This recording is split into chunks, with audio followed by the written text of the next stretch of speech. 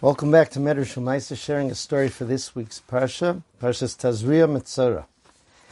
The great Rav Rav Yosef Chaim Sonnenfeld zt'l helped many of the other Talmidei Chachamim receive the certificates that were necessary to enable them to move to Eretz Yisrael in the early 1900s.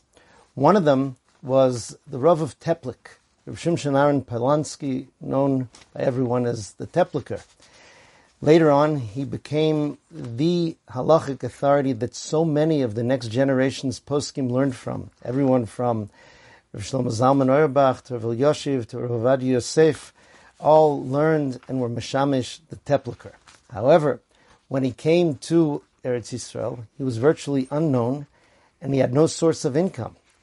The Gemara in Masechtas Nedarim says that a Talmud Chacham is able to let himself be known if he comes to a place where nobody knows that such a resource is there. So he went to visit different Talmidei Chachamim in Yerushalayim and to speak with them on topics of Torah.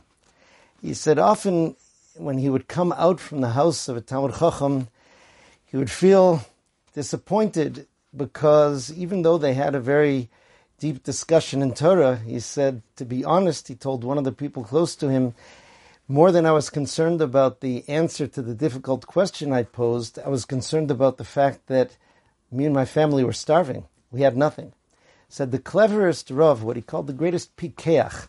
Pikeach is often translated as clever, but really it has to do with someone whose eyes are truly open, someone who can truly see. Like the bracha we say in the morning, pokeach ivrim, the one who opens the eyes of the blind.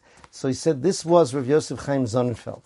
I came to his house, and I told him some of my Chidushei Torah, but he really didn't respond to the Chidushei Torah that much. Instead, he took a lot of time explaining to me his experiences when he moved to Eretz Yisrael, how much difficulty he went through, how for 4 nights when he came to Yerushalayim, he was homeless and slept on the street.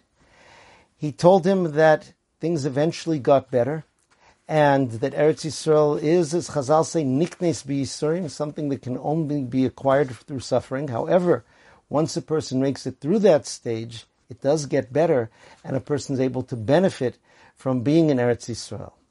He said that the stories that Rav Yosef Chaim Sonnenfeld told him, and the way that he told him those things, gave him comfort, gave him encouragement, gave him strength to be able to press on, and he was able to establish himself and to become such a tremendous resource of Torah in Yerushalayim then and for the generations. Rav Sonnenfeld didn't leave it just at words itself, but as soon as the Rav left, he started working on different things to enable him to attain a position, to attain income. That was the pikrus of Rav Sonnenfeld. In this week's parsha, we learn about the Metzora, the punishment of the Metzora, the tshuva of the Metzora, who was someone who said things that were negative, who spoke Lashon Hara.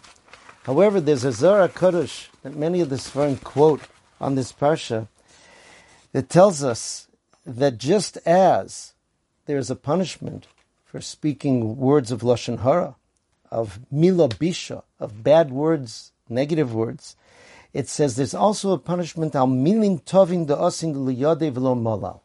If a person has the opportunity and the ability to say good words, healing words, encouraging words, and doesn't say them, they're also liable for punishment.